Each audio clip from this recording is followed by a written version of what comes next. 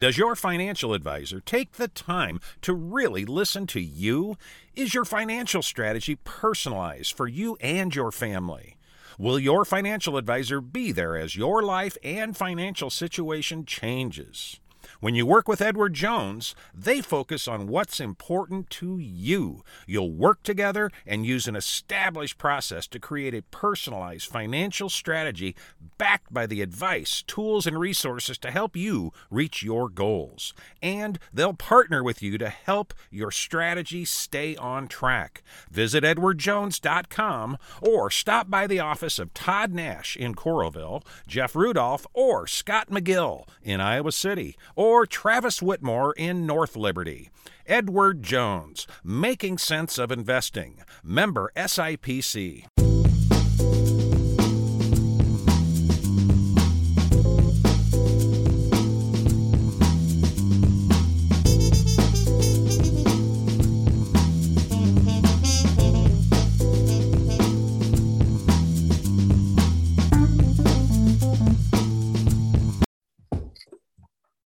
Hey there, you have found the Hawkeye Hotspot podcast here on HawkFanatic.com. I am Rob Howe, joined as always by Scott Docterman of The Athletic. We are recording on Thursday, September the 9th, about a 9:11 a.m. to be specific, 2 days away from the big game. And I'm from the tenor of the back and forth and the minutia that's going on this week, Scott. It's time to play the game. Sure. Every year it's like, oh boy, here we go. You got to take that deep breath on that Saturday, Sunday and go, here we go. Cyhawk week. You know what's going to happen. There's going to be some manufactured storylines and it's going to escalate pretty quickly. I mean, having Labor Day kind of gives it a pregnant pause in the middle of it a little bit in some ways, at least on social media. But ever since, Tyler Goodson said it's their Super Bowl, and I went, oh boy, here we go.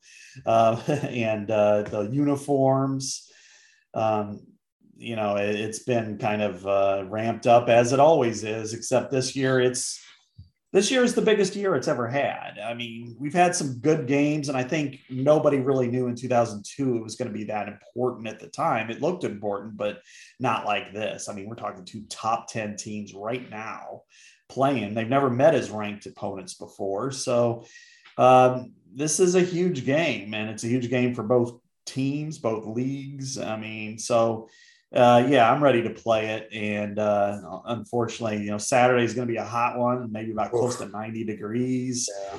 And there's no weather delay to cool everybody off. So it could be a fever pitch from about 6 a.m. to about 10 p.m. Nationally relevant game. ESPN's Game Day will be there. This is a blow for the narrative that Iowa doesn't get anything from playing this game. You can pretty much blow that out the window this year. It's a tired narrative anyway, but it's just nice to be able to see so much national attention on this game. Something we know is a great thing for the state, to be able to share that with people across the country with two really good football teams. Yeah. It's kind of the last time they played. And then this time for sure, it's kind of graduated from this semi-quaint little rivalry in one state that's heated for the people here, but kind of, met with a shrug outside. I mean, now it's relevant, it's big time, and it's important. And Game Day recognizes that. I think, the fact of where it airs recognizes that. And, the narrative of Iowa doesn't get anything out of this. That was true like 25 years ago when right. Iowa was winning 15 in a row. It was kind of like, okay, you're just beating this team like a drum every year. But it's been a very competitive series since then. And now I will say that 5 years ago or so, I wasn't in that discussion quite all the way, but I was starting to think that, because when Iowa was like 12-0 and everybody's making fun of its non-conference schedule, and then Iowa State fans started jumping in, and it's like, you're the reason why. People are dissing Iowa's schedule. I mean, Iowa's playing a Big Ten schedule. They're playing Pitt.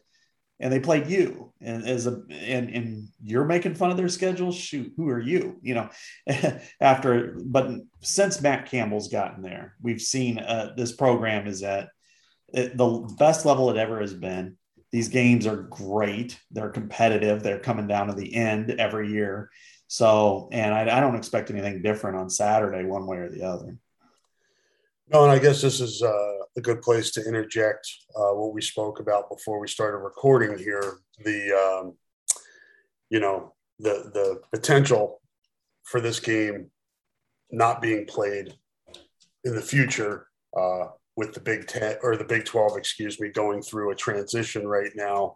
All reports are pointing to, and we talked about this, I think last week or the week before, we were talking about it'd be a good idea if they added Houston, Central Florida, Cincinnati, and BYU. Yeah. Not that we were, breaking any news or there were any great revelations. Those were the four, I think, that were most attractive when you're going to go down into that group of five, quote unquote, group of five area for schools. And it looks like tomorrow, September the 10th, it will be made official. And we'll see about the viability of this conference, Scott.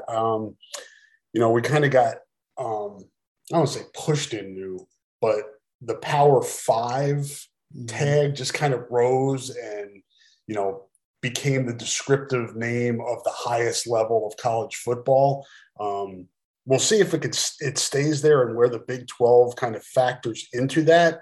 But I think this is a good move for the Big 12, considering they got blindsided by the exit of Oklahoma and Texas. They had to make a move. The sooner, the better. And I think this is landing on their feet. These are pretty good, programs considering. Yeah, this is a good move. I think when everybody saw that, they weren't going to join the Pac-12 or the Big 10 or the ACC, when that all kind of came to a head, and it was like they're better off together than separate. They're better off, other than going to a major other league. I think the Big 12 is fine when it comes to that. The only question I have for them is revenue, and how are they going to be able to make, pay the bills and pay for elite level coaching. I think that's probably where they're going to look second tier to some extent, because if you can't afford to pay for Matt Campbell and then you're languishing and you're going to lose some sight and not maybe be at the same level. But yeah, they going back to everybody was there were 6 conferences that were regarded as BCS schools, 10 years ago. And then the Big East kind of, fell apart. And then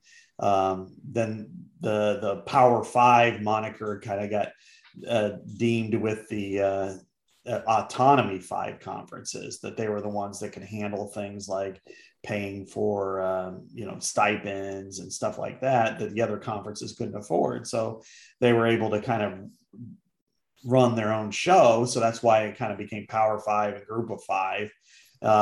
I think the Big 12 sticks with that. I don't think there's going to be any question that they're capable of meeting some of those obligations, and they plucked the best ones out there of the G5. I mean, not just, it's been several years. I mean, Cincinnati was, going back when Brian Kelly was there in like 2008, 2009, they made major bowl games, and UCF has played in major bowl games, had Scott Frost. Houston has been in a power conference long ago when the Southwest, and has played in major bowls, and BYU has had a history and tradition. And I think they bring a lot to the table, probably more than the others. So I like this move for them. As far as how it impacts the Cyhawk, the future of it, that's a great question. I don't see it impacting it from Iowa has to end it. What we're seeing with the alliance is that, the Big 10 is going to be encouraged to play the Pac-12 and the ACC, probably 1, maybe 2 games a year.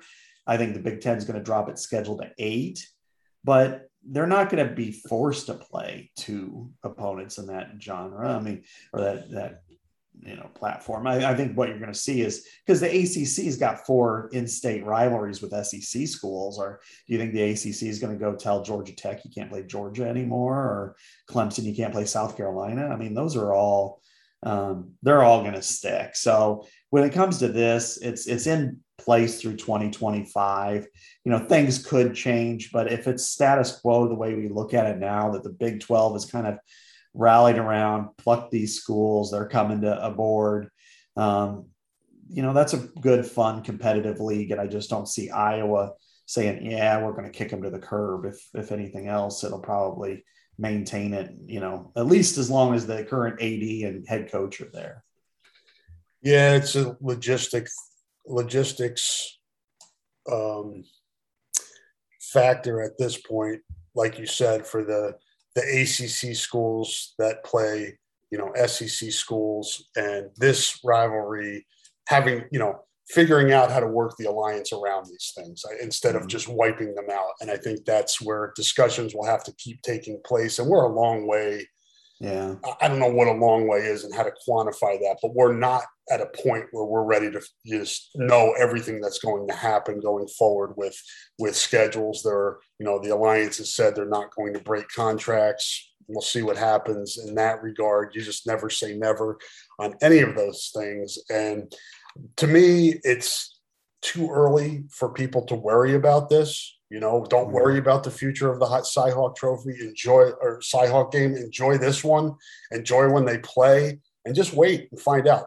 Wringing your hands and worrying about it now, to me, is a fool's errand, because there's so many questions that still need to be answered. I mean, you look at Iowa. I mean, we're talking 2025. That means 5 more games, including this one coming up. Do either of us expect to see Kirk Ferentz still as the head coach? I don't, in 5 years. Maybe he is, but I don't expect it. Gary Barta is the athletic director. I don't expect it. I think who knows what will happen at the commissioner level. Bob Bowlesby, I don't expect him to be the commissioner of the Big 12 in 5 years. Who knows about Kevin Warren? So things can change dramatically. And I could be completely wrong in all those areas. But I do think, what I anticipate will end up happening is the Big 10 goes to 8 games. Everybody will be, if not mandated, strongly encouraged to play at least one of those opponents in the ACC and Pac-12, because, they can't play 2 anyway, because the Pac-12 only has 12 teams. Right. And the ACC has 14, but they've got Notre Dame obligations. And again, and I don't see the Big 10 forcing anybody into that kind of a schedule when, it's good for the sport when you have Ohio State playing in Alabama or somebody like that, or a Texas or Oklahoma, and you can get those, primary matchups. So I think by and large, everything will work out. The Iowa State thing, again, 5 years is a long time, because will Matt Campbell be there in 5 years? I don't think that'll be the case. And if he's gone, what if Jamie Pollard becomes the Big 12 commissioner, which would be kind of interesting, something like that. At that point, anything could happen. So I would say let's drill it all back down to Saturday, to the biggest game in series history. One of the bigger games in state history, I'd say, other than 1 versus 2 with Iowa, Michigan. This is in that top 5 discussion. So I really think this is a game that stands on its own merit, and it's a legacy defining game for this series. Agreed. And we'll dive into that a little bit more. Let's rewind first, though, to the first week. Iowa State slips by Northern Iowa 16-10. I did not see a down of that, highlights, anything. I looked at the stats. Don't know how much that score reflected how that game was played. I did see that Northern Iowa did not get in the red zone, and also cross midfield 3 times throughout the whole game. So I'm thinking Iowa State, like we thought before the season, is really good defensively. I don't think that's a question. And we know Iowa's good defensively, because that ass whooping they put on Indiana, from the field level, Scott, I don't know what it looked like above, but field level wise, when I was shooting photos down there, just the intensity that Iowa played with, Penix was never comfortable from the first snap. And you could tell he was rattled early. And they never got the running game going. 2.5 yards per carry for Indiana. Iowa, I think we knew what we had in the secondary. I think we were pretty confident about how good the linebackers would be. And the defensive line, particularly on the interior, answered some questions that we had coming into the season. I thought Noah Shannon was excellent. Jack Campbell was all over the place. His sideline to sideline, even plays and tackles he's not making. Scott, when I was taking photos, I'm going, he's forcing that back into traffic. He's forcing that play back into the middle. He is outstanding. Riley Moss, Defensive Player of the Week, but I think you could give Iowa's Defensive Player of the Week nationally this week. It was not only a great performance, but it was one of the all-time great performances, I think, because, they've had good ones. And in this game, even though it was a conference game, it kind of reminded me of the setup of Wyoming a few years ago, maybe even, going way back to when Roethlisberger was here. You had, kind of a signature quarterback and team coming into Kinnick for the season opener. And then the defense just had, was a buzzsaw. But in this case, you're talking about a team that, finished 12th, I think, in the country last year, as a quarterback coming back, the best wide receiver in the Big Ten, all those things. But I mean, going in, I was pretty confident Iowa would win, and it could be decisive simply because their styles. Indiana wants to attack down the field. They want to throw the ball over the place down the field. Iowa is, its number one tenet is don't give up the big play. So therefore, okay, well, we'll give you the crossing route, 5 yards across the line of scrimmage, and if you get 7 yards, we'll live with it. They don't play that way, and it was showed. Unless you've got somebody with an absolute gun, you're not gonna do very well. And yes, as you said, I mean, the back seven was outstanding, and I think the front four was really good too. They were, intense and relentless. They were able to get enough snaps to really make a mark. I mean, they only had one sack, but they were disruptive. And that's really a stat that you can't always keep, but, forcing players to go to or passers to throw to different receivers, not when they want to, when they have to. I think that's really something that spoke volumes for me. And as you mentioned, I would say, along with Campbell, I was really impressed with Justin Jacobs. He played a lot of weak side linebacker. They rotated him and Seth Benson there at times, and he only played 3 outside. They played cash 64 out of 67 plays, but which is expected. But man, he can really run sideline to sideline and just looks the part. And he's going to play an awful lot this week too, just because of the tight end. So that defensive performance was off the charts. Yeah, Benson played well too. It's just one of those cases where we knew going into the season you have 3 good linebackers, and when you're only playing 2 at a time, when they go cash, I like the idea of rotating guys in there, and the ability of Dane Belton to go from cash to strong safety and back is super important. The versatility of the defenses. And preparation too. I mean, those interceptions were based on reads. The first one, deflected pass, kind of, the receiver off his hands into Moss, but Moss was right there. And if you I rewatched the game, more often than not, or most of the time, Iowa was in position to make a play, and that's why those things happen. And that's preparation. Yeah, absolutely, it is. And they knew where the ball was going before Indiana's receivers knew. Yep. And they let Freifogel get loose a couple of times, I think twice. That's not going to kill you. I mean, it's like, well, shoot, we gave up a 32 and a 33-yard pass. But other than that, I mean, they were right where they need to be. And, and on that first pick six, I don't know that Seth Benson scores, but I think he maybe picks it off. If Moss didn't get it, and the play before when it looked like, I don't know what Penix was thinking, kind of shoveling that ball forward, and it was just such a bad play on his part, and Benson was right there to pick it up. So I thought they were active, they were physical, they were intense, they were all over the place, and I'm anxious to see how they measure up this week, just because it's a better opponent. It's a different style of play that I think that probably is more challenging for Iowa. But that said, they certainly met the challenge last week.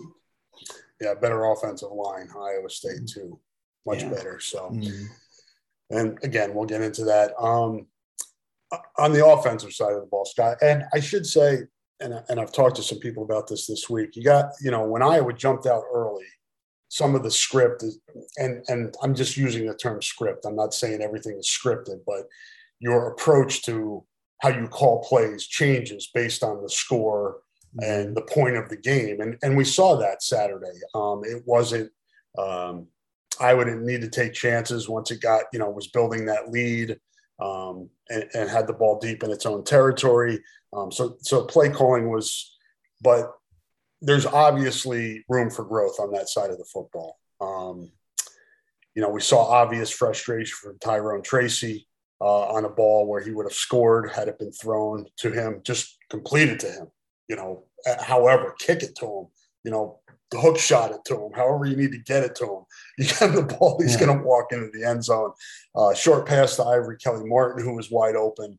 I didn't think it was Spencer made some really good plays, but still inconsistent. Needs to be a little bit more consistent. And I don't know, man. I got a vibe on Tuesday from him that it was almost like an edginess to him on Tuesday. I don't know what that is. Hopefully he processes that energy into being more consistent.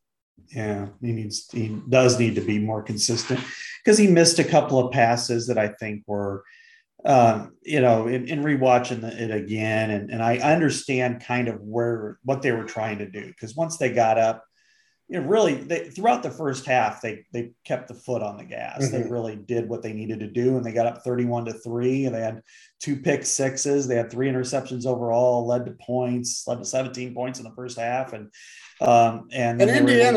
Indiana's good defensively. I don't want to take anything away from them. That's a good defense.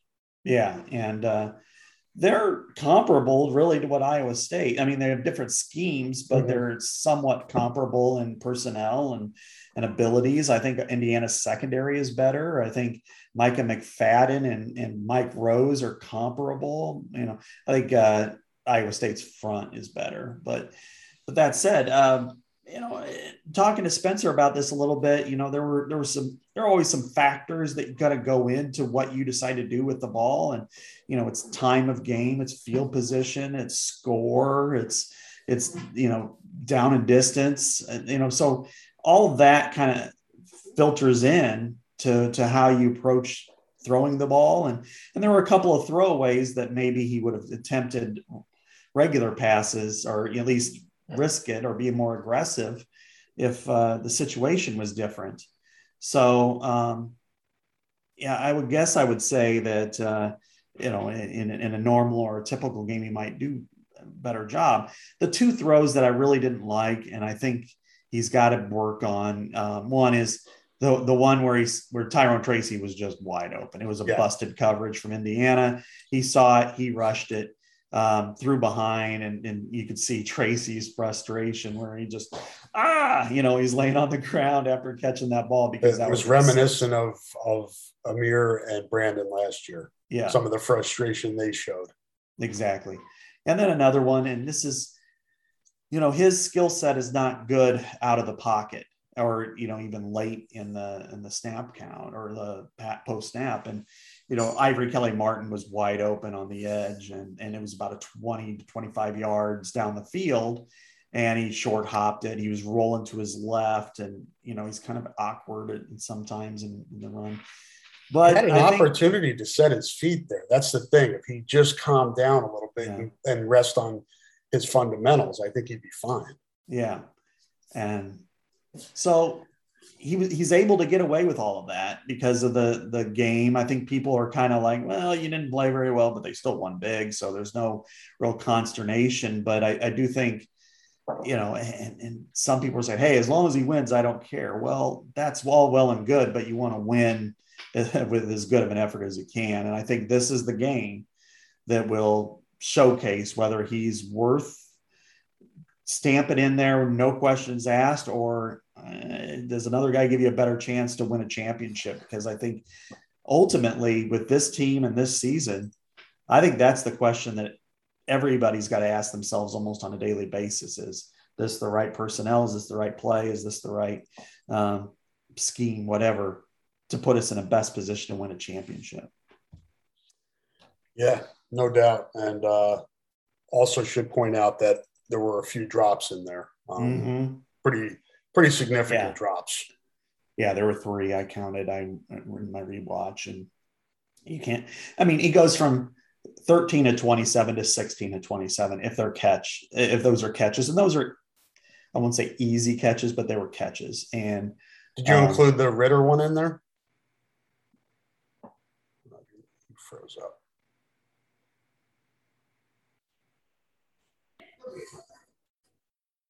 All right, so we had a little hiccup there, technology-wise.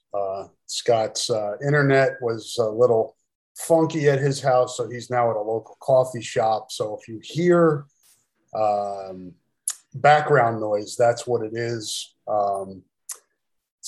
Hopefully we can get through the rest of this without incident, Scott. But I thought it was a good audible on your part to get to the coffee shop and keep this thing rolling. Yeah, it was crazy, wasn't it? I mean, it was just, I was sitting there and all of a sudden, boom, my internet went down, and that really never happens here. So that was the first time, and especially unfortunately right in the middle of when we were recording. So yeah, it's a little bit busy here at Capana and North Liberty, but so I apologize in advance, but here we are. So good. We can start talking football a little bit more. I thought I heard a baby in there, man. I hope they're not giving the baby any coffee. Yeah, there's one right next to me. In fact, about 6-7 feet away. So, yeah, cute little baby. So yeah, this usually isn't this busy this time of day, but my Lord, we've got about 15 to 20 people in here, and that's. So I guess if Capana wants to sponsor this podcast, there we go. They picked a good time. Yeah, maybe those folks are all their internet's down too, so they all had the same idea as you had and said, "Hey, let's go over there." And, yeah, right. Listen to the Hawkeye Hotspot podcast live.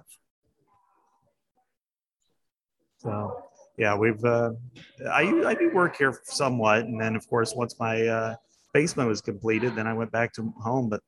Of course, something has to happen. It's a day ending in Y. So here we go. All right. So we were talking about dropped passes, I believe, when we got disconnected. And I had asked you, I had one for Gainey and Laporta. You said you had 3. Was the other one Ritter?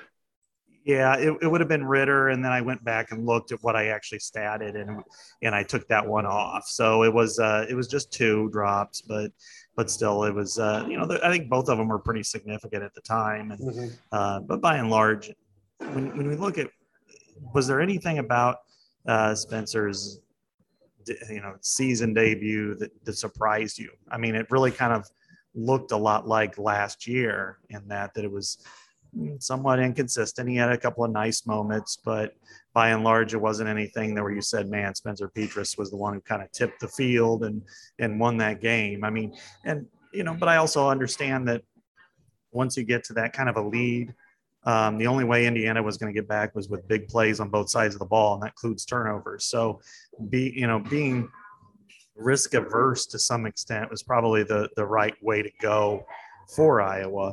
And I think that's probably the route that, helped them continue that lead. And if that means throw away a pass that normally you would try to attempt, I'm okay with that.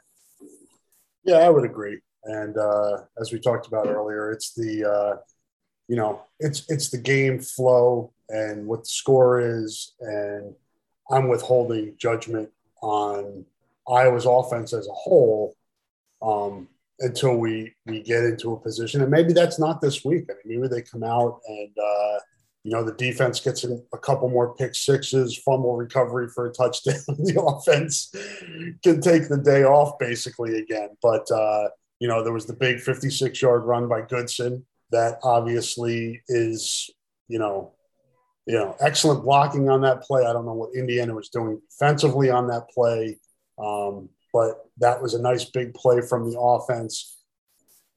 Talking to Tyler Linderbaum on Tuesday, Scott, he mentioned a few times was asked of him, but also unsolicited, that they have to be better blocking in the run game.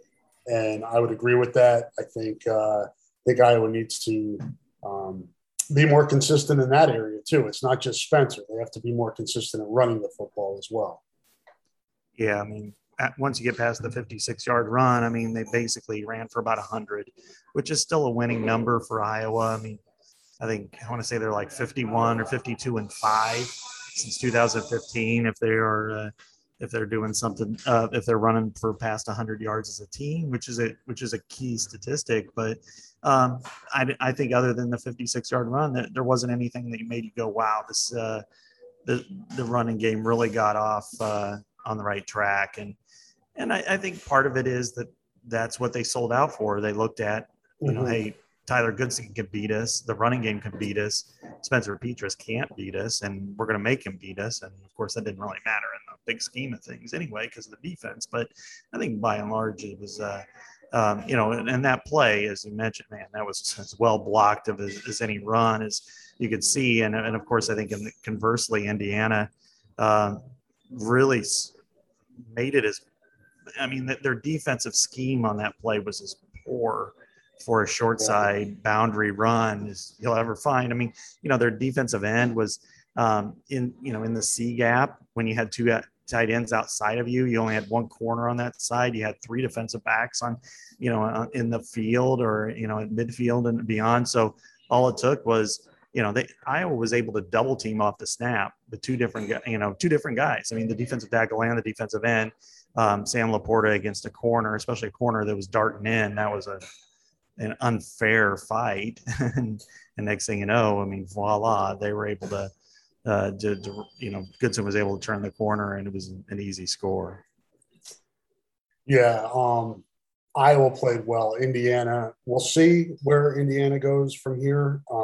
But their film sessions this week must have just been excruciating, seeing the plays that they missed out of position, go down the list of things. Special teams was pretty good for Iowa. I will say, I think if you asked Tory Taylor, he was not pleased with his punting. It wasn't awful, but I think he had 3 touchbacks. I think he'll be better than that moving forward. Again, not something that hurt Iowa in this game, but he'll need to be better moving forward as well. I think he will be. I think it was more of an aberration and, first time for him in front of fans too. Yeah, right. A little bit different. So, I don't worry about him. Yeah, I thought for me, there was a couple of things. Caleb Shudik, can he kick in, critical situation? I mean, not necessarily at the end of the game, but in this case, he was able to connect on a couple of field goals, had no problems with extra points. That's good. That's what you need because, it could be this week. It could be 2 or 3 other games where you're going to need somebody to be able to do that. And then, Tory Taylor knocked a few out of the end zone and I'm sure the touchbacks will probably get him down a little bit, but it wasn't like he shanked any of them. No. It wasn't like he had a 19-yard punt that went out of bounds at midfield and you're going, if nothing else, yes, you'd like to pin him inside the 5 like you did almost every punt seemingly last year. But in this case, it was more of a matter of he was able to kind of stifle them and if they had to start at the 20, that they still had to go 80 yards to do anything. And so I thought his punting performance was pretty good by and large. Yeah, and we'll see. Kirk said that Charlie Jones was back in practice this week. That's good news because he is certainly a weapon, and he showed that again on Saturday. Hopefully he's full go this week because that's the type of element that could change the outcome of this game, field position, punting, things like that, turnovers, as we talked about. Let's move on to this week's game, Scott. I don't know. Did you get to go back and watch any of Iowa State and UNI? I did watch a little bit of that. I watched kind of like a 15-minute cut up of kind of the primary plays for both teams. It seemed real comparable to a lot of the UNI Iowa State games. I mean, we Iowa fans in a lot of cases kind of make this look like this is Iowa State Super Bowl. Well, for UNI, whenever they get a chance to play Iowa or Iowa State, that is their Super Bowl. So I think more than anything, you saw a real good effort from them. They're a pretty good team. They played really hard and executed well, especially on defense against a really good offense. But Iowa State's defense was outstanding. Outside of one big play, it was it was everything and advertised and more. So I thought what I saw was, hey, this team always seems to struggle at the very beginning of the season, whether it's against Northern Iowa. They've done that a few times where they've either lost or went to double overtime or win by 6 or whatever. Or last year, what I saw against, when they played against Louisiana. But this time around, I guess what I look at is, hey, their defense is in midseason form. Their offense is got a ways to go, but I don't anticipate them having any problems. That sounds familiar. That sounds, It's kind of, I think it's kind of a mirror of what we saw the last week. It just Iowa State didn't have pick sixes and, defensive scores, but both offenses are on the clock this week, and we'll see which one of them can find more consistency in this game. And running the football, I think, is a big deal this week. Yeah, no question. And I mean, Breece Hall only had, I think, 56 yards rushing. So, kudos to Northern Iowa. That was a great performance against a very, very obviously a first-team All-American running back who's going to be a pro for a long time. And, I think, he still was able to get some yards and in some important situations. But for the most part, I think I really liked, I think everybody kind of struggles in the first game. I think teams that don't have incredible talent tend to do that. I mean, I think Iowa State is a little bit problematic in that they tend to do this every year, even with an experienced roster. But still, I would not expect them to come out and be flat or not be in great shape coming in. I mean, they're a highly Brock Purdy completes passes at a high rate. That's something that Iowa will allow, and he completes passes at 67-68% per year, and the other day was 21-26. So that's really going to be a challenge for Iowa. The fact that there's a couple of tight ends that can play, which means you're going to see more Justin Jacobs. I think that's going to provide some challenges, and of course, as you said, the running game. Breece Hall is. I'm trying to think just out loud. That's the best running back they're going to face all year. Is what they're going to face on Saturday. Yeah, without question. And sounds like Charlie Kolar is going to be back. He did not play last week. That's a big deal, not only in the passing game for Iowa State, but blocking as well. I mean, he's a beast. So that's an element that it sounds like Iowa's going to have to deal with that UNI did not have to deal with last week. And as you said, it'll be interesting to see how Iowa matches up against that, whether it goes a lot of 4-3, how much Iowa State tries to, come with different formations and different looks to keep Iowa on its heels. We saw 2 years ago, was it Deshaunte Jones to LaMichael Petway? That came out of kind of do either of these teams come, out of left field with some plays?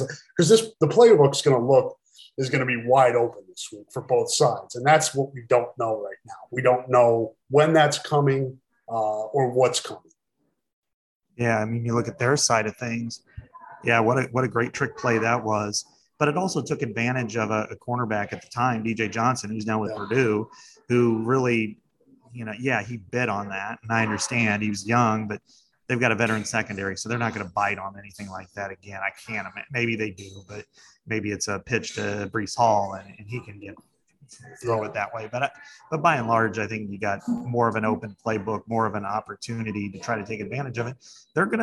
What they're gonna try to do is they're gonna try to stretch Iowa out a little bit.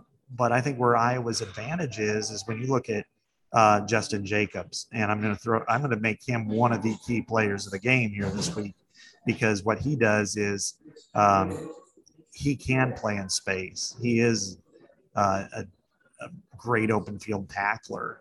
He can cover slot guys and he can cover tight ends. So he plays. I remember Kelvin Bells told me, he's like, look, I think of him as kind of like a Christian Kirksey type. And if he can play like Christian Kirksey on that outside, then they're not losing much by going 4-3 versus Cash. And then if they do get into passing situations, it might behoove Iowa more to have him in at weak side and have Ayer Cash on the field. So then that way you can cover with more athletic ability out there. And this is no issue with Seth Benson. I think he's a terrific linebacker. I think Jacobs just has a little bit more range in the pass game. And I think you might want to limit Benson maybe to more first and second down running situations as opposed to passing. And then on the flip side with Iowa, they ran Wildcat a few times. It wasn't very effective, wasn't as effective as last year, but at some point, somebody's going to pass out of that. Is it going to be this week? Is it going to be Tyler Goodson? Is it going to be Bruce? I don't know if I'm Iowa. I put Bruce in the backfield just because Iowa State knows too well what he can do. But maybe it is Goodson. Maybe it's Tyrone Tracy. Maybe it's Ivory Kelly Martin. I could see some variation of that ending up in a pass at some point. Because you got to take your shot in this game. It's not going to be, nothing passive is going to work. No, agreed. And I think we're going to see some more, some different looks out of Iowa's offense. I could certainly see plays where Goodson and Ivory Kelly Martin are on the field at the same time. We saw a few looks this week where those guys were split out. I think Iowa's very comfortable with those guys as receivers, both of them. So I think you can give Iowa State some different looks there. Again, Charlie Jones's health is big. Can he play receiver and return this week? Is he healthy enough to do both of those things? Do you want to keep pushing him to do both of those things? I think you pull out the stops this week, but it'll be interesting to see. I thought Luke Lachey played pretty well last week, so I was I think in good shape at tight end. We'll see. We'll kind of see. I always look forward to seeing the playbooks open a little bit more between week 1 and week 2. Right. And especially after last week, because the second half was not open at all. Lockbox. It was the lock. It's the Ken O'Keefe lockbox. Yeah, exactly. I mean, each team kicked a field goal. Whippy, and Iowa had a couple opportunities again. We saw it with the Tracy pass that just was way too short and stuff. And those are plays that he needs to make. And I think, but by and large, it was kind of like, all right, we got the lead. We're up by 4 touchdowns. Don't do anything stupid. Let's just get through this. Let's win and move on to the next one. And I thought they did a really good job there with that. And, what did you think of the offensive line? How did you think they protected, and how did you think they blocked? I would say pretty similar and in line with the rest of the offense, Scott. Inconsistent, from Spencer Petras to drop passes to, some really, really solid plays that look good front to back to some where you're like, but it's week 1. So I think you kind of expect those things. The real challenge is this week. I mean, how do those guys deal with a raucous crowd when you're trying to communicate out there, and one mistake could cost you the game? I mean, you let one play get blown up, that could be the difference. So, and talking to Tyler Linderbaum the other day, this isn't out of the ordinary, but they're piping in crowd noise to practice this week. But as he said, tough to replicate it. I mean, Yeah. you can do the best you can, but when you get out there and people are screaming at you, it's a little bit different than doing it, at the practice facility. So that's certainly a factor for me. I think the experience of Iowa State and what their guys have been through compared to what Iowa's been through. This is a big challenge for the Hawkeyes in terms of going on the road. A lot of these guys for the first time because of the pandemic last year and performing for 60 minutes and being able to communicate in an environment like that. Yeah, that is going to be a challenge for them. I do think in some ways with Spencer in particular, I don't know that it's that big of an issue because he has been on the road and has started games, even though the noise wasn't a part of that, but at least he had an opportunity to go to Illinois, to go to Minnesota and other places and just kind of go through the routine of it. And you're not going to be able to communicate as easily, but I think he's going to be okay in that regard. And, now the one thing with him is, can he match the moment? And we haven't seen that yet. And he hasn't had to because he's been in so many, there's only been one game that he's played in that they've won since the first two games anyway last year, where he's had to where it's been a one-score game. Not everything's been 2 touchdowns or more throughout the last 7-game win streak. So I think in his case it's a matter of when it's 3rd and 4, can he communicate to his receivers, to his linemen? Can he change a play at the line of scrimmage? And can he complete it for a first down and extend a drive? And that may happen in some of the more critical junctures of this game. We've seen so many of these games between these teams where it's in the fourth quarter, it's close, it's one play here, one play there is going to determine the outcome of it. And can he be the one to do that? His predecessors did. Nate Stanley certainly did. You look at those 3 wins he had against them, all of them included really important passes in the fourth quarter and in overtime. 5 touchdowns in his debut over there in 2018. He was horrible for 3 quarters, and then he has that really that great pass to Brandon Smith, which was Brandon Smith's first real catch, legitimate catch in a game. And then 2 years ago, I remember backed up on his old goal line. He fired one about 28-yard strike to Amir Smith-Marset that really kind of helped change it. And again, in a 1-point game, can he do that? I'm not asking for C.J. Beathard heroics. That's on a different level. But if he can go with making a couple of passes on 3rd down and extending drives and leading them into points, then I think we're going to see him being considered the right guy for the situation. And I think you look at 2019, obviously there were extenuating circumstances there with the weather.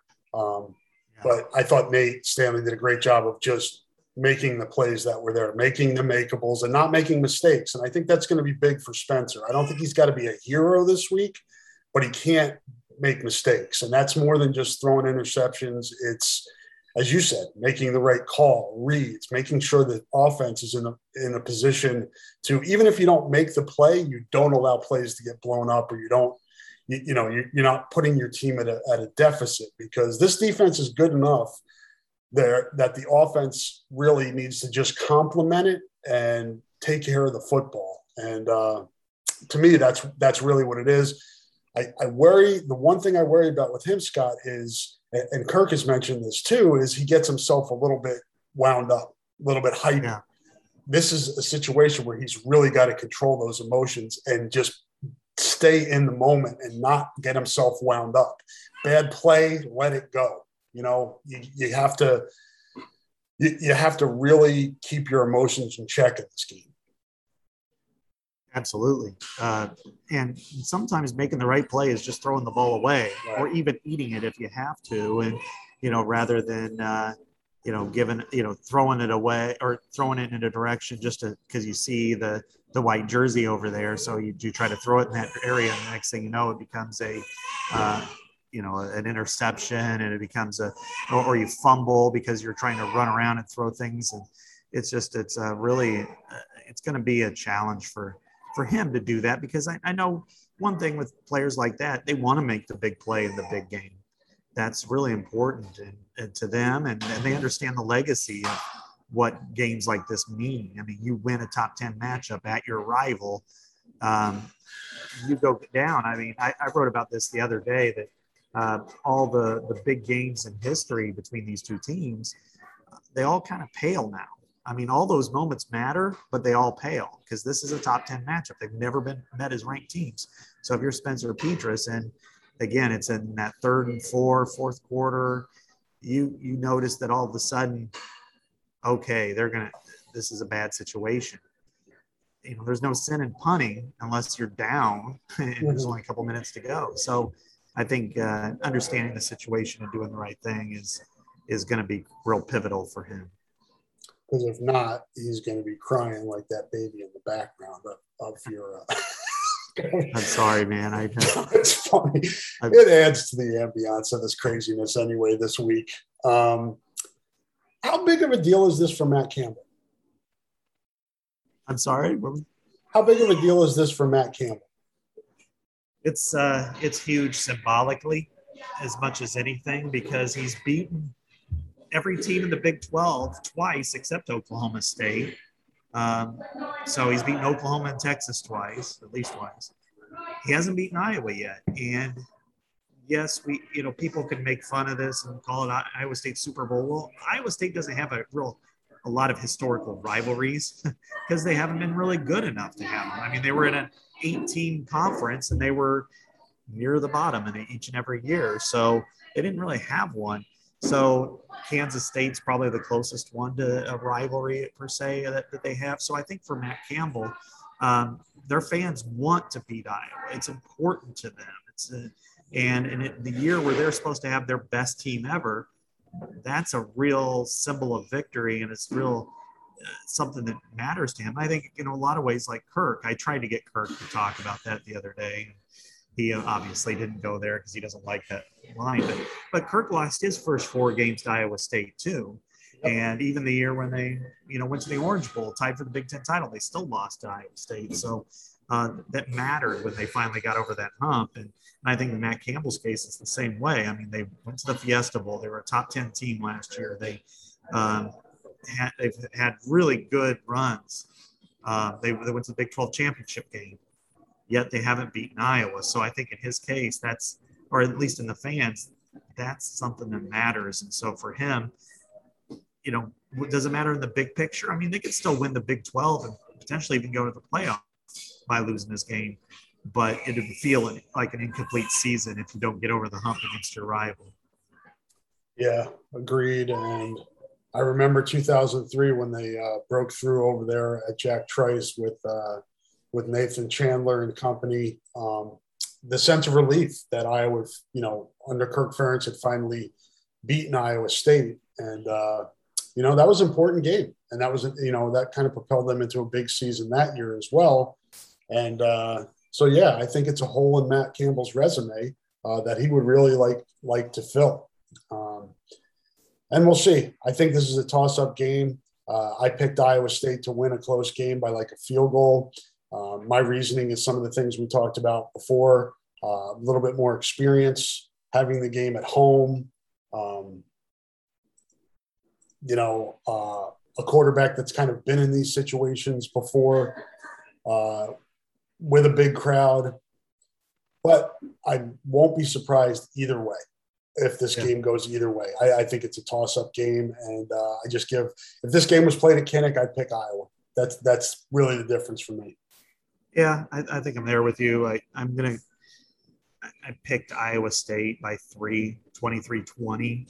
I think, and other than the external factors of the home crowd, it really kind of all came down to me at quarterback.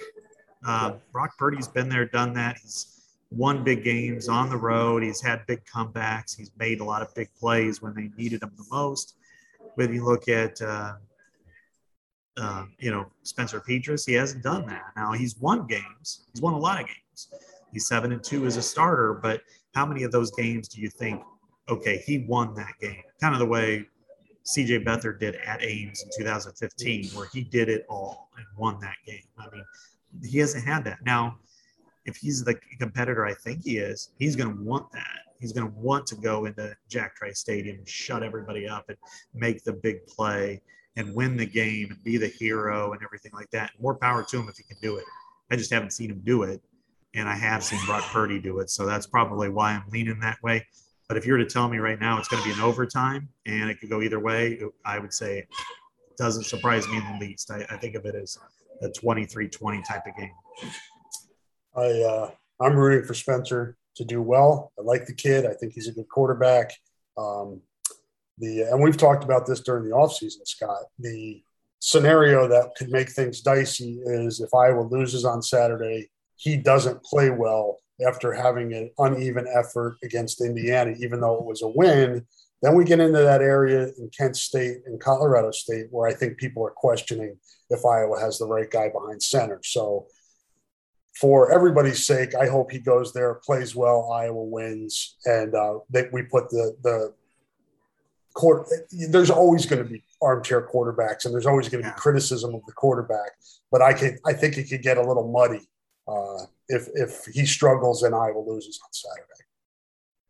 Yeah, I mean, if his numbers are the same as what they were Saturday, 13-27, no touchdowns, missing passes like he did with Tracy, and they lose even by 1 point, but they lose, that's going to stick to him to the point where I don't think he can recover in the fans' eyes. Unless you go and win and beat Ohio State and win the Big Ten championship, it's just not going to – it's going to be hard for him to overcome that. And then I think, as you mentioned, with the staff and everybody's going to add extra levels of scrutiny for him. And the staff, did they pick the right guy? Why didn't they throw Padilla in there? At least he can run. He's more accurate. And all of those are valid. I think it's all on the table because they bought into him and that he has a year's worth of experience and all the factors, reasons / excuses from last year. That's all over. He had a full off season. He has a year under his belt. But that said, this is the time. And if he's the competitor that we think he is, he's going to rise to that occasion and do it and win it and can cement Iowa as a top 10 team, because I don't think anything in the next 2 weeks is going to change that. No, and I think we knew going into the season that we would have some answers coming through these first couple of weeks. And I don't think anything's changed in that regard. I don't think anything was answered last week. So we'll see. We'll see what happens this week. And you hope for the best if you're an Iowa fan. If you're an Iowa fan, you root for Spencer Petras to play really, really well this week, even if it proves you wrong. And hopefully he can lead your team to victory. That's the ultimate. That's the idea here. We'll see what happens. Scott and I both have Iowa State winning by roughly a field goal. I think they're favored last I looked by 4.5. So we'll see how that shakes out. Look forward.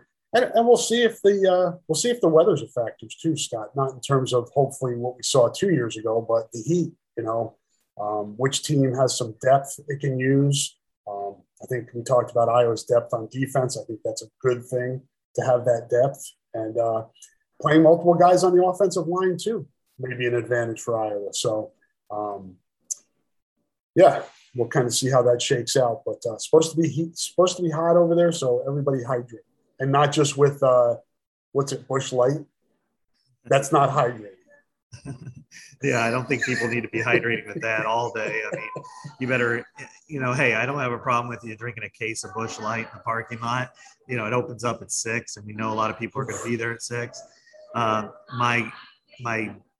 Just because I've lived this life for so many years, 30 plus years now, that I would say my suggestion is after every 2 to 3 beers, drink a bottle of water to go along with it. You can enjoy your Busch Light, as much of it as you want. But I mean, it's now it's up to, according to the Weather Channel, 92 for the high on Saturday. So I feel for you. But then again, the press box, is just is an oven up there. And I'm just like, oh, this might be the first game I actually wear shorts to. So, and there's the wind is coming from the southwest, so it's going to be warm wind too, and not quite the wind tunnel that normally is, but still, it's everything factors into it, and whoever can hold the ball and run it, I think will, and field possession. And as we all know, we can analyze and overanalyze these types of matchups to the nth degree, and it ultimately can come down to who on 3rd and 4, which team gets the penalty. Is it the left tackle or is it the left cornerback? And is it a holding call? And then next thing you know, all right, there's a first down, or you just cost yourself a first down. Pace yourselves, folks. Everybody pace yourselves. It's a long day. You're in there at 6 o'clock. The game kicks off at 3:30. Pace yourselves. Scott, like you said, we don't want to beat this thing to death here. We've gone over it, previewed it. I think it's now time to play the game. Want to hit on recruiting just quickly before we go over and touch on Iowa. Basketball schedules were released on Wednesday, and we'll add a few comments on that as well. In addition to, registering a really nice, important Big Ten win on Saturday when the rest of your division was tripping up. So that obviously was super important for Iowa. Pretty good and notable group of recruits were in the house at Kinnick Stadium Saturday. I caught up with some of those guys, and good time had by all. Great energy in that place, man. When after Riley Moss's pick 6, I mean, that place was as loud as I've heard it. And the difference is that north end zone being enclosed. For the years I've been on that field, when it's gotten loud, it was. And I know I had last year off, so maybe it hit me a little harder, but it was a really, really great environment. I think those kids got to soak it up. You think about a lot of these kids with that long dead period, haven't gotten a chance to experience this yet. So I think it was pretty impactful. I get a sense that Caden Proctor, they made some headway with him. He released his top 12 yesterday. He's the offensive tackle 2023 from Southeast Polk, for those uninitiated with that. His teammate Xavier Wonkpa was also in the house and has given out hints that he really enjoyed his time. Cam Williams, a receiver in 2024 from LaGrange, Illinois. Asa Newsome from Waverly Shell Rock, 2023 defensive back. All these guys uncommitted with offers. It was a good day for Iowa in that regard. Yeah, I mean, I remember I was standing out on the field with maybe an hour left before kickoff, and then just the parade of recruits come walking by. And certainly Caden Proctor, it's hard to miss him. 6'8", 3, whatever, just massive. And then obviously my eyes kind of went to Xavier and Wonkpa, and he was wearing a walking boot, and that was, I wonder what's going on there. But I think it always bodes well for Iowa to be able to stay in front of those guys. Those guys came here. They wore the colors. They were in the end zone. They were, they sat in the stands. They were, and they haven't ruled them out yet. And that's really important. And then to see them, as you said, in a dominant effort against a very good team, or at least highly ranked team, and have that kind of environment.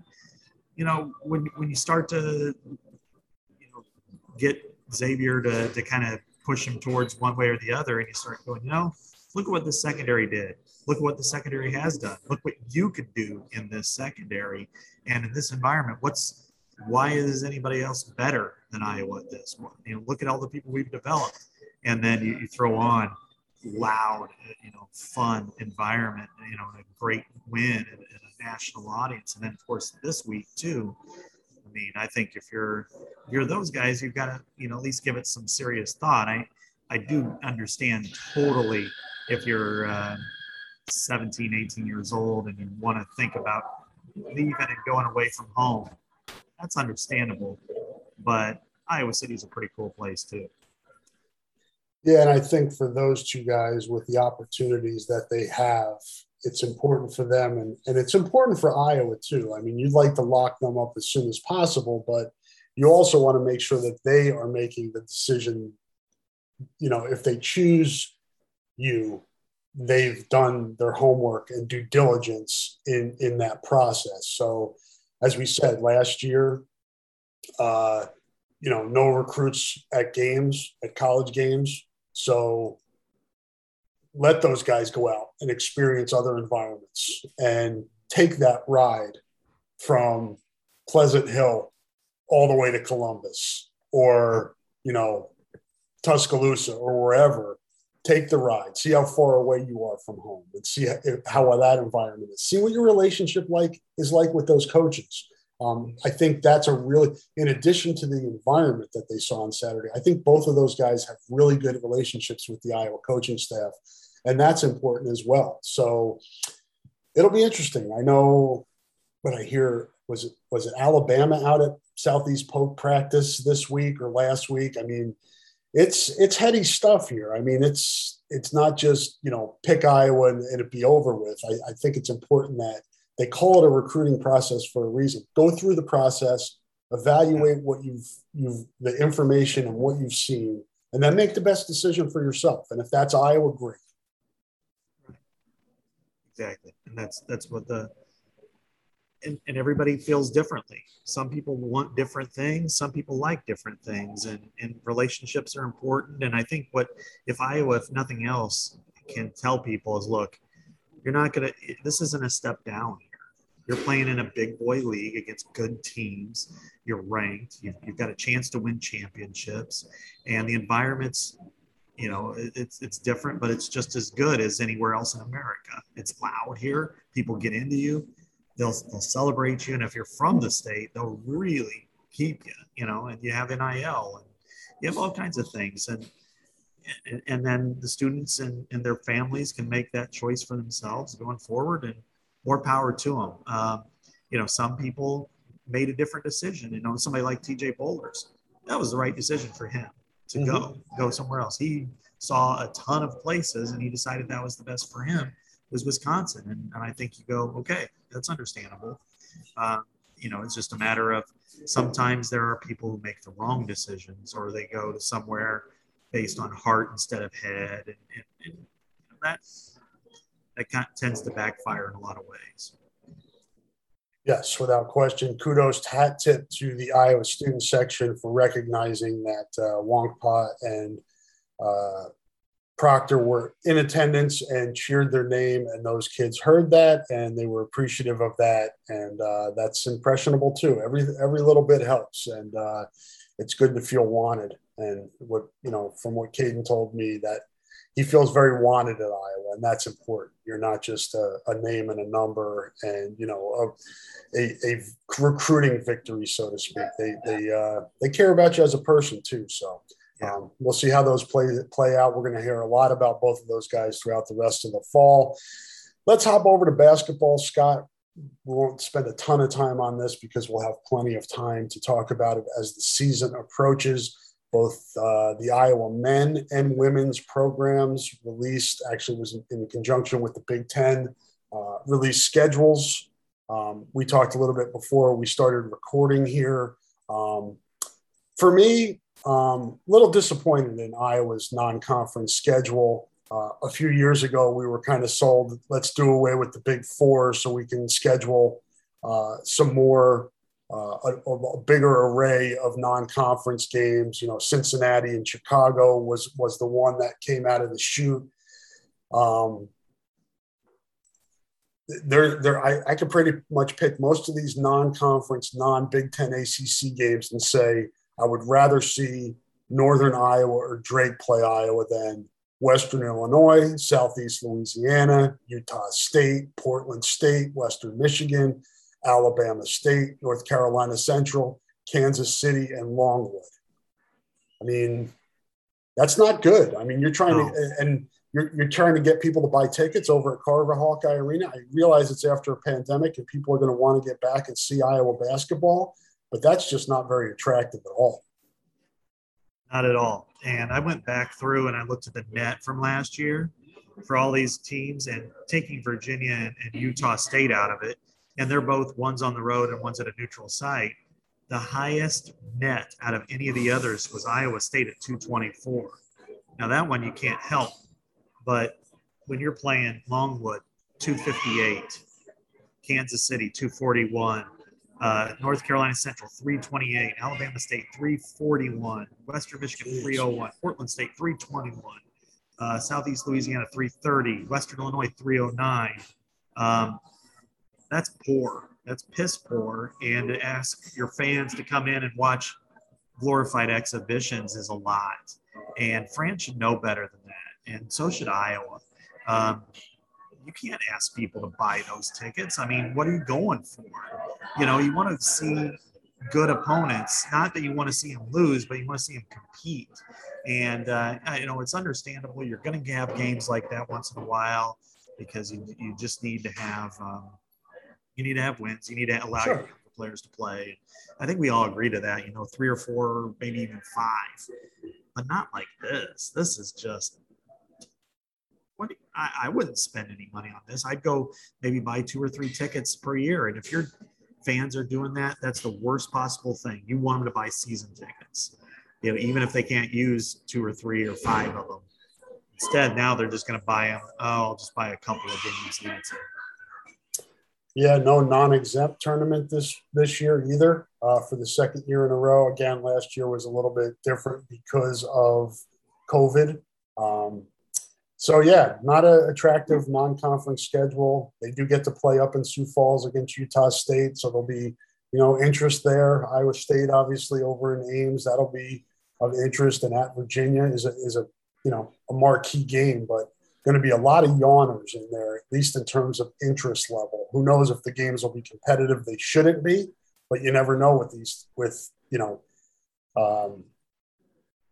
when it's rolled out there and you know, when you're dealing with 18 to 22-year-old kids, how they're going to come out and how the opposition is going to come out, but not a real great chance of having competitive games.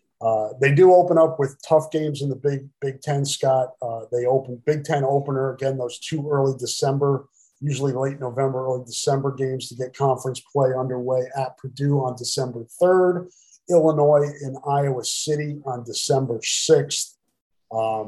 Then get back into Big Ten play on January 3rd, playing host to Maryland, and then a trip to Wisconsin. So definitely tough Big Ten, but you expect that every year.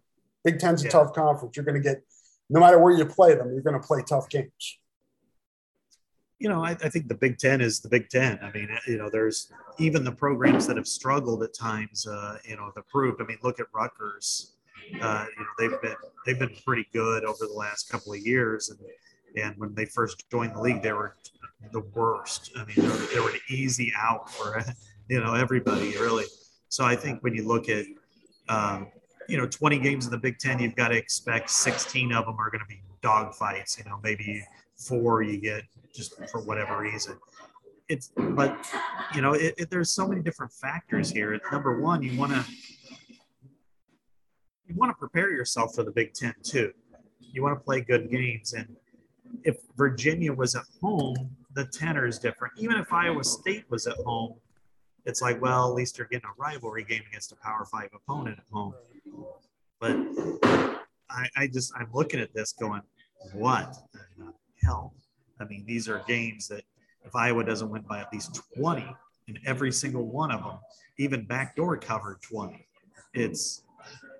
I don't know. I guess we've seen it every year. And I think the other thing is that whether it's Barta or McCaffrey or somebody has to realize is, look, man, you've got to throw your fans a bone. They're the ones that are paying this. And they're the ones that want to see good games and good opponents. They don't want to see this. And so if they only have a couple thousand people showing up, more power to them. Because, you know, on a Tuesday night, do they really want to watch them play North Carolina Central? Or, you know, like on Black Friday, they're playing Portland State at home. Who's going to go to that game? I'm not going to it anyway, but how many people would rather go, yeah, I'll just watch the Iowa game, football game, that's it. That's probably going to end up being the choice. Yep. I'm sure we'll talk more about that as the season approaches because it's going to be talked about a lot, I think, as we get into those games and people realize that, hey, because sometimes you play those games and you're like, well, at least I have this one to look forward to. But there's those games in succession where it's just dog duty. And, we'll have to kind of see. I don't think it's going to be good. I don't think there's going to be positive feedback for that at all. Flipping over the women's schedule real quick here, Scott. This is a team that's probably going to be a favorite for, among the Big Ten teams. You got Maryland. Again, Big Ten is strong in women's basketball as well, but Iowa brings, obviously, Caitlin Clark and company back. A lot of high expectations for this team. Difference between the men's and the women's, Scott, is the women still play UNI and Drake. Yeah. And those aren't, great programs, but they're good programs, and they're in-state games that people get excited about. The women are also at the Cancun Challenge, where you have Seton Hall and USC. They play Duke in the Big Ten ACC Challenge, also Iowa State. They've got Central Florida, and they have some easier games too, but much more diversified schedule, much more attractive schedule than the men. Yeah, exactly. I mean, you're gonna play those teams that you're gonna beat. That's right. Just part of college basketball. I mean, you have, that's why they're called buy games. You buy them, they come here, you beat them, you work on some things, you get ready for the season, they get a paycheck, you get a win, you move on. It's the way it is. But when they're playing Drake in Northern Iowa home and away, and I like that. And I've always tried to justify both the Big Four and then the demise of the Big Four is looking at it from the eyes of Iowa. But if they're going to play in men's basketball, are going to play these teams, then you defeated your own purpose. At least buy these opponents, at least have them come to the arena and have a good game, because I don't care what's at stake, what's not at stake. But, the women, you look at, they're going to Cancun and they're playing Seton Hall and USC. At least they're name opponents. They're going to Duke for the challenge, which is a big deal. They're playing Iowa State. They're playing, even like on December 18th, they're playing at home against UCF. Well, at least we know UCF is going to be in a major conference next couple of years. So it's just, to me, it's, and that falls on deaf ears, because people like Kirk, Kirk doesn't really care at all when people think about their schedule. Fran cares a lot less. He does what he wants. And it really, I think what Gary Barta should look at is, wow, we were averaging like 5,000 butts in the seats for some of these games. We need to schedule more like the women and less like this, just to get wins. Yeah, if you just look across the state, Scott, at Iowa State's schedule, their Big 12 schedule hasn't come out yet. Obviously, they have Iowa at home, and Iowa can't do anything about that. It's an odd number year, and that game will be obviously here next year. But Oregon State comes to Ames, Pac-12 opponent on November the 12th. Iowa State is in the NIT season tip-off with Xavier, Memphis, and Virginia Tech. They play Creighton in Omaha, part of the Big East Big 12 Challenge, and then get Iowa at home. So it's comparison there. Yeah, it's just what's going to happen is, if let's say this team gels during the course of the Big Ten season, men's basketball team, they go 10-10. Let's say they win all of their non-conference games except maybe Virginia, because I think that's likely. So then they go. So that's 10-1. That's 20-11. A record that should get you in the tournament.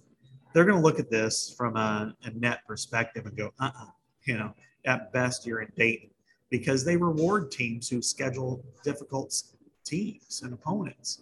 So, unless they got some combination of just absolutely stunning victories, they're going to be on the outside looking in based on this. And then it is time to throw the book at them. I mean, they're losing a lot. We know that. Luka Garza, Joe Wieskamp, CJ Frederick. There's a lot of players that are gone. And it's going to be a tough uphill climb just to get to that level anyway. But if they do, this non-conference schedule doesn't give them a chance. They would get more bonus points for losing to a good team or even a higher level team, a Missouri or a Kansas State or somebody like that versus playing and beating Alabama State 98 to 69. Yeah, so they lose at Virginia and at Iowa State, and they finish up at 19-12. Yeah, 10-10 in the league. That's that's a scenario that Fran does not want to see happen. Yeah, right. I mean, and the thing is, the whole discussion last year about how the Big Ten's the biggest, greatest league in the country. It didn't play out that way in the tournament. And every advantage that they had, which was it was in Indianapolis, they played there a million years in a row. That's where they played the tournament, the Big Ten tournament. So you can't use that rhetoric and have it have some sort of sway even with people. I mean, because it isn't. It got proved that way. They're going to have to, maybe this year in the tournament, they go out and do something different, but certainly we didn't see it the other day. No, as we said, we will talk more about basketball as it gets closer. Focus this week is on the Cy-Hawk game. Guess we'll cut out of here and let Scott drink his coffee. Appreciate him dealing with the background. Appreciate you guys dealing with the background noise as well. We got it done. As life is, it's not always perfect, but we made it happen. And look forward to Saturday, Scott. I'm ready to just play this game. I'm trying to stay off social media this week as much as possible to not have to wade into the back and forth between the fan bases. You guys knock yourselves out. At this stage of the game, as many years as I've done this, I can't anymore. Yeah, right. We've been in our fair share of Twitter spats over the years. And, I never walk out of it feeling more energized about life. No. Whether I win the argument or lose it, I never feel like, man, I had a great zinger today. So I think I'll just let everybody else get to it. We're 2 days out. Finish what I got to do this week, and then get ready for Saturday and a Cy-Hawk unlike any other. Yeah, check out Scott's pieces on The Athletic. Good story on the recruitments of Breece Hall, Jarrell Brock, and Tyler Goodson. What else you got over there, Scott? I know that one is in my memory, but my memory fails me. I wrote it. Thanks. I wrote that one and one about the prestige, I guess, if you will, of this year's Cy-Hawk, and just kind of recited some of the past memories. And then for tomorrow, I'm working on kind of how the differences in recruiting styles and how they've changed so much between these two schools in state, where under the Paul Rhodes era, to some extent, it was kind of like, and let's face it, the state is so much deeper in talent now than what it was 10 years ago. But, back then it was kind of like, okay, you're recruiting this guy. He seems to like you. We'll go on to the next guy. In state, both sides kind of did that. Not anymore. Iowa State is fully engaged in battling Iowa, and likewise, but vice versa. Last year, I think Iowa did a much better job. This year, it's flipped, and so just kind of the personalities, the styles, the importance of in-state recruiting, and the differences that they've engaged with over the last, over the Matt Campbell era, certainly, and kind of leading with a lot of the Trevor Downing discussion, as he, to me, was the first blow in that they went head to head for somebody Iowa really wanted, and he ended up going to Iowa State. Yep, and he's a big part, obviously, of their offensive line, and will be a big part of the game Saturday. And look forward to reading that. That's a good piece, obviously, something I've paid close attention to. I think Paul Rhodes' approach to recruiting in state was a decent-sized piece of his demise, and I think Matt Campbell's approach to in-state recruiting is a big reason for his success. So, I look forward to reading that, and I encourage everybody else to read that stuff as well, and consume what you can of all local journalism. Some great pieces out there across the board, and we'll have the same after the game. And Scott and I will be back next week to talk about the Cy-Hawk game and do a little bit of a preview for Kent State. I imagine next week will be a lot on Cyhawk and kind of where Iowa is after these first two games. Podcast may be at a little bit, maybe at a different time next week. I have a procedure that I won't talk about on here because I don't want to. People may be eating or reading or listening to this during lunch, so I won't put that out there. But we will be back next week, Scott, to review the Cyhawk game and where Iowa is after 2 weeks. And again, everybody, pace yourselves on Saturday. Stay out of trouble. Don't, I thought it was awesome that they got through last week at Kinnick without any arrests. I don't think the same thing is going to happen this week, but hopefully it's limited and people stay safe. Yeah, I agree. And yes, I think that there will be significantly more arrests than tries throughout the day, unless the cops just do something uncop-like there, which is, hey, just come on, guys, just settle down, move on. I expect there to be, I don't know, 20, but there won't be the band. So at least no band game. That part of it has gotten removed. Pace yourselves, behave yourselves, enjoy yourselves, and we will be back to talk to you next week. Say goodbye, Scott. Goodbye, Scott.